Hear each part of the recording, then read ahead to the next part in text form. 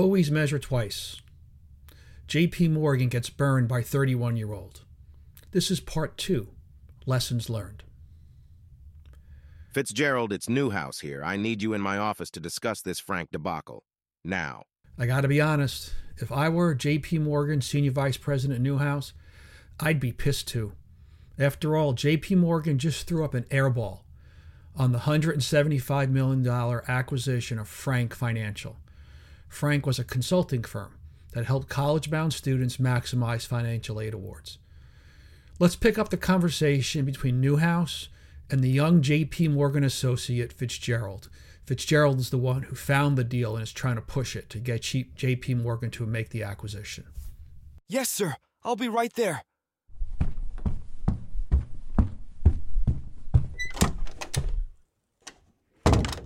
So, Fitzgerald, what the hell happened with this thing? It's the biggest mess I've seen in my 40 years of banking. Well, I need to fall on my sword, sir.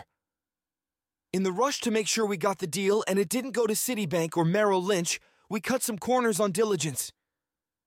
We never verified that the 4 million subscribers actually existed. In hindsight, we should have at least checked a sample big enough to give us confidence in the information. At a minimum, I should have had a summer intern make a few hundred phone calls to verify some names and addresses. At least it would have given us an indicator as to whether a deeper dive into the database was needed. Unfortunate. Well, I don't know if you'll be able to keep your job, but, son, I like your honesty. If you remember one thing from this experience, what do you think it should be? I don't know, sir. I'm a bit distraught at the moment. Understandable. Here is the lesson. Always measure twice. Well, what a mess. How could this happen at the biggest bank in the world? Simple. Greed, emotions, and other decision-making plagues crept into the deal and caused J.P. Morgan to commit the most preventable of the 7 deadly stupidities. Let me say that again. The most preventable of the 7 deadly stupidities. They failed to measure twice.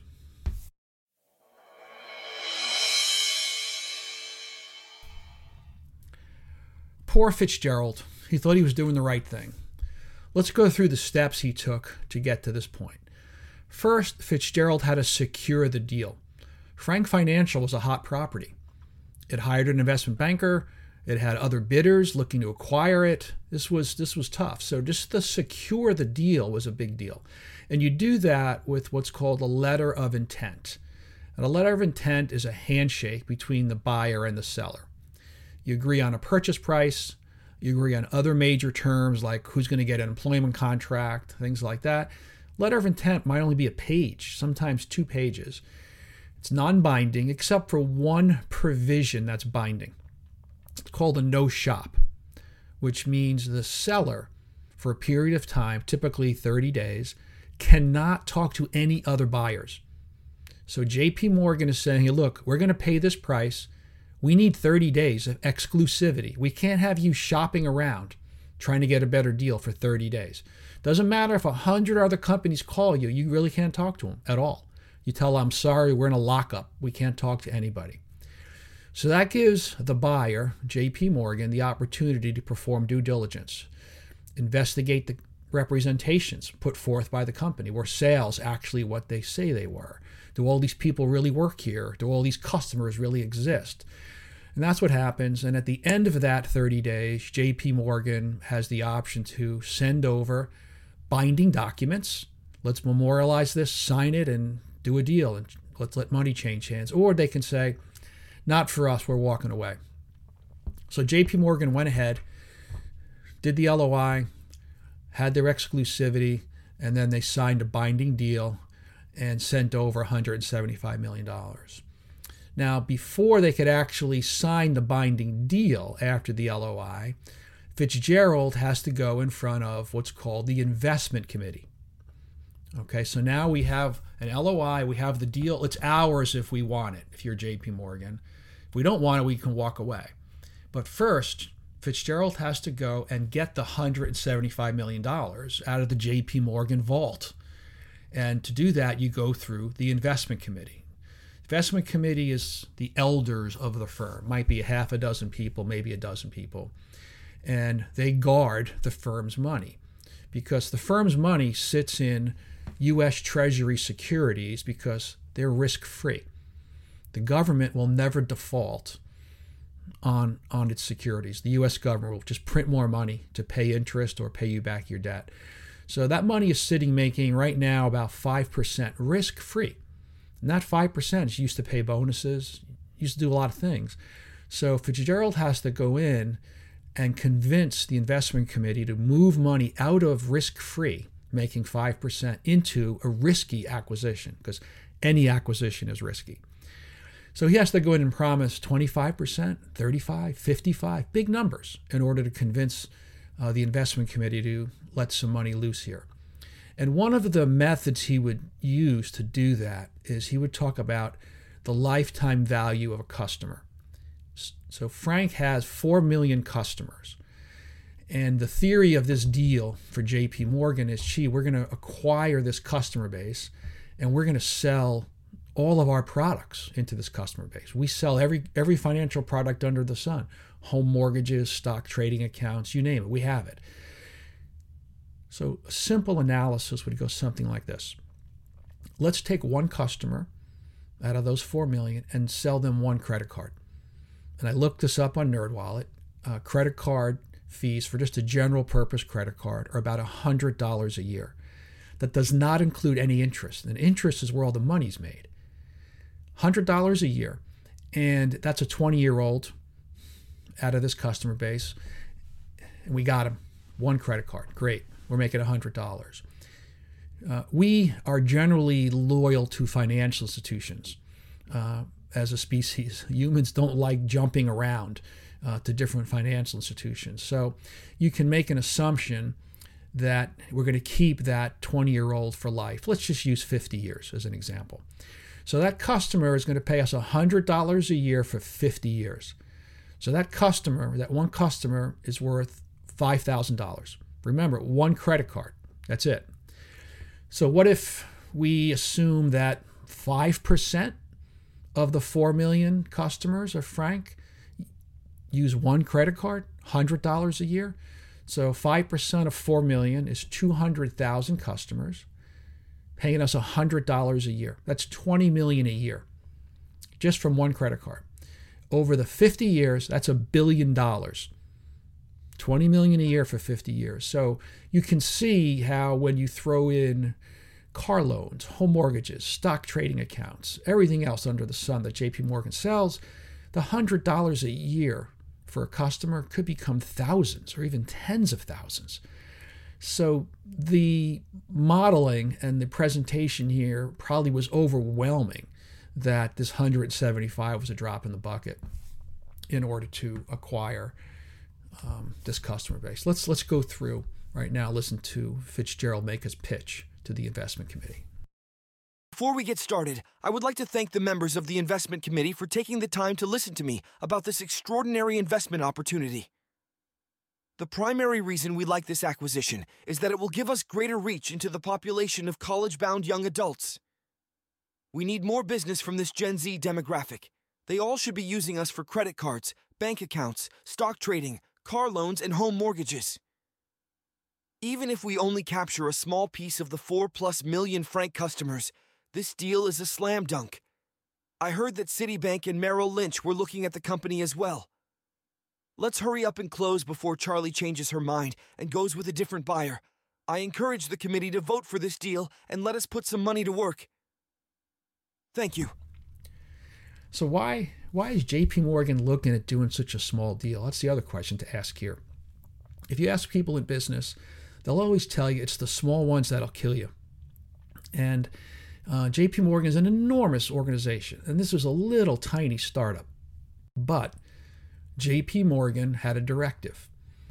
In 2020, the year before they did the acquisition, JP Morgan stock price languished at $100 a share all year. JP Morgan went on an acquisition spree in 2021. It fired up its investors. It did 45 acquisitions in 2021, more than any other year in its history. And guess what? Its stock price went from 100 to $170 a share during that time. So it really excited its investor base. And one of those deals was Frank Financial. And with Frank, you get Charlie Javice. And Javice was a dynamo. All right, look, 19 years old. She was in Fast Company magazine as one of its most creative people. All right, a few years later, she's in the Forbes 30 under 30 list of, hot startup founders. She published op-ed pieces in the Wall Street Journal and other places. She was a whirlwind, and she drove her company to startling growth. And that's what attracted buyers like J.P. Morgan. But why is growth so important? Because growth's a different animal. Growth is magic. Growth is the secret sauce. The entrepreneur that can build the product that people want to buy, that's the gold. That's the top of the food chain. Think about it. Bill Gates and Paul Allen at Microsoft, Sergey Brin, Larry Page at Google, Travis Kalanick at Uber. They all figured out the secret sauce and opened up a market that nobody else saw. And sales of their products skyrocketed. Once that's happening, you can bring in a whole bunch of Ivy League MBAs to micromanage the factory or tell you it's better to move the back office to the Philippines or India. Who cares? 1% here or 1% there. Let's take an example of Amazon. Okay, it went public in 1997. It didn't make a profit till 2004. 8 years. 8 years as a public company, and every time they faced their investors, they said, yeah, we're still losing money, but the best is yet to come. But if you bought Amazon stock at its IPO in 1997 and held it through all those losses and all those promises, which most people would say it's a bullshit story, guess what? You made 30 times your money. 30 times your money. But why? Why wasn't it a bullshit story? Growth. Amazon had astounding growth. In 1996, the year before Amazon went public, it had 15 million in sales. In 1999, 3 years later, 1996 had 15 million in sales, went public in 1997. In 1999, it had 1.6 billion. That's billion with a B like a boy. From 15 million to 1.6 billion in sales in 3 years. That's 100 times increase in revenue in 3 years. Amazon CEO, Jeff Bezos, and he's the founder, right? He had the magic. He was the guy. Javice was in the same category. She was onto a hot market, right? College-bound young adults. What a juicy target market. 16 to 25-year-olds just starting their financial lives. Oh, man. I want to get my hands on those customers. And she had incredible growth. What's not to like? But the story comes unglued after we do a little investigating into how she achieved the staggering growth. Let's listen to a conversation she had with the data sciences professor. Data sciences professor is somebody who plays with big databases for a living.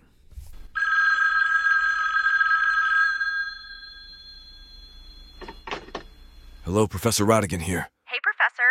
It's Charlie calling back. So here's what we are going to do. I need about 4 million fake addresses that will look real.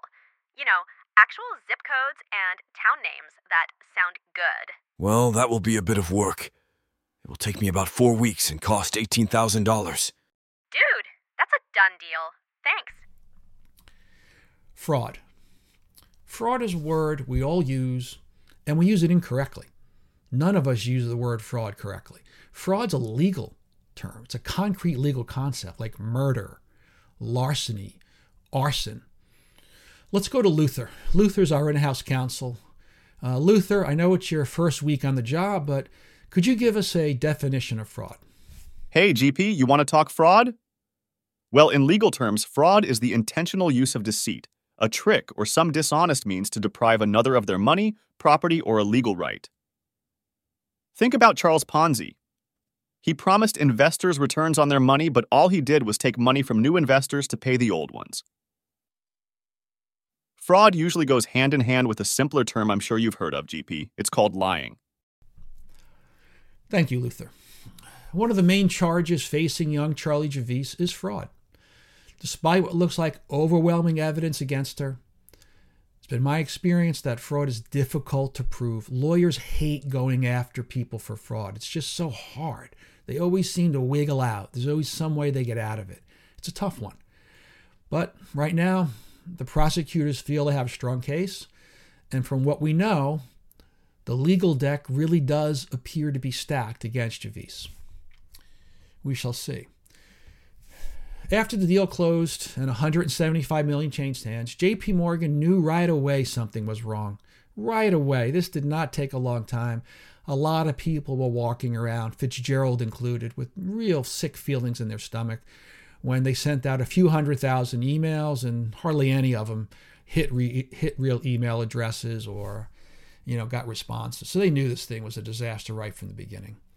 Terrible feeling. Had they been more diligent, this mess never would have happened. Yeah, Fitzgerald was the deal champion. He was the one who went out and got the deal, and he pushed the deal. He brought it into the investment committee. But in my book, the blame here falls to the investment committee. They're the elders of the firm. They were supposed to be stewards of the firm's money. Were they caught up in deal fever? Hey, we got to do a lot of deals this year. Our stock price is going up. Let's keep things going. They're supposed to be the ones that are rational and stop these things from happening. The decision-making at the investment committee should have went something like this. Even if we only capture a small piece of the 4+ million Frank customers, this deal is a slam dunk. I heard that Citibank and Merrill Lynch were looking at the company as well. Let's hurry up and close before Charlie changes her mind and goes with a different buyer.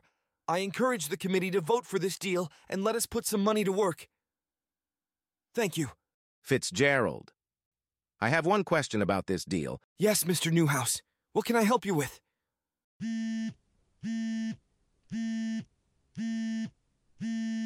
Wait a minute. What's that noise? Sorry, sir. That noise is my Apple Watch alarm. It warns me if my heart rate approaches 200 beats per minute. I see. Well, anyway, I was helping my grandson with his college applications, and I realized there are about 1.7 million college applicants each year. If Frank Financial was in business 3 years, that would be about 5.1 million total college applicants. If the company says it has more than 4 million customers, that means Frank was able to capture 80% plus of the market? Fitzgerald, I'm not buying it. Oh, I see. We will dig deeper on diligence and decide if this is something to bring back to this committee. Thank you for your time. But this would have been a better outcome. Fitzgerald would have emerged bruised, alive, and wiser. Kill the deal before it gains momentum. Don't let everybody start talking about how big the bonuses are going to be this year because of the acquisition. Kill it early with good diligence. JP Morgan should have looked at one piece of data that mattered. They should have measured twice. They shouldn't have just taken Frank's word for it. How did Frank capture a ridiculous 80% market share of college-bound young adults? Impossible.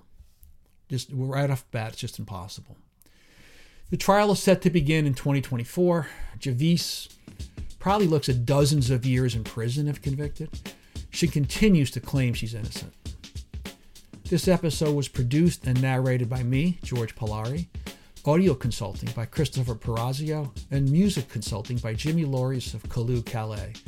All of our recreations are based on our view of how things happened and are for illustrative purposes. And never forget, 80% of success is avoiding stupidity.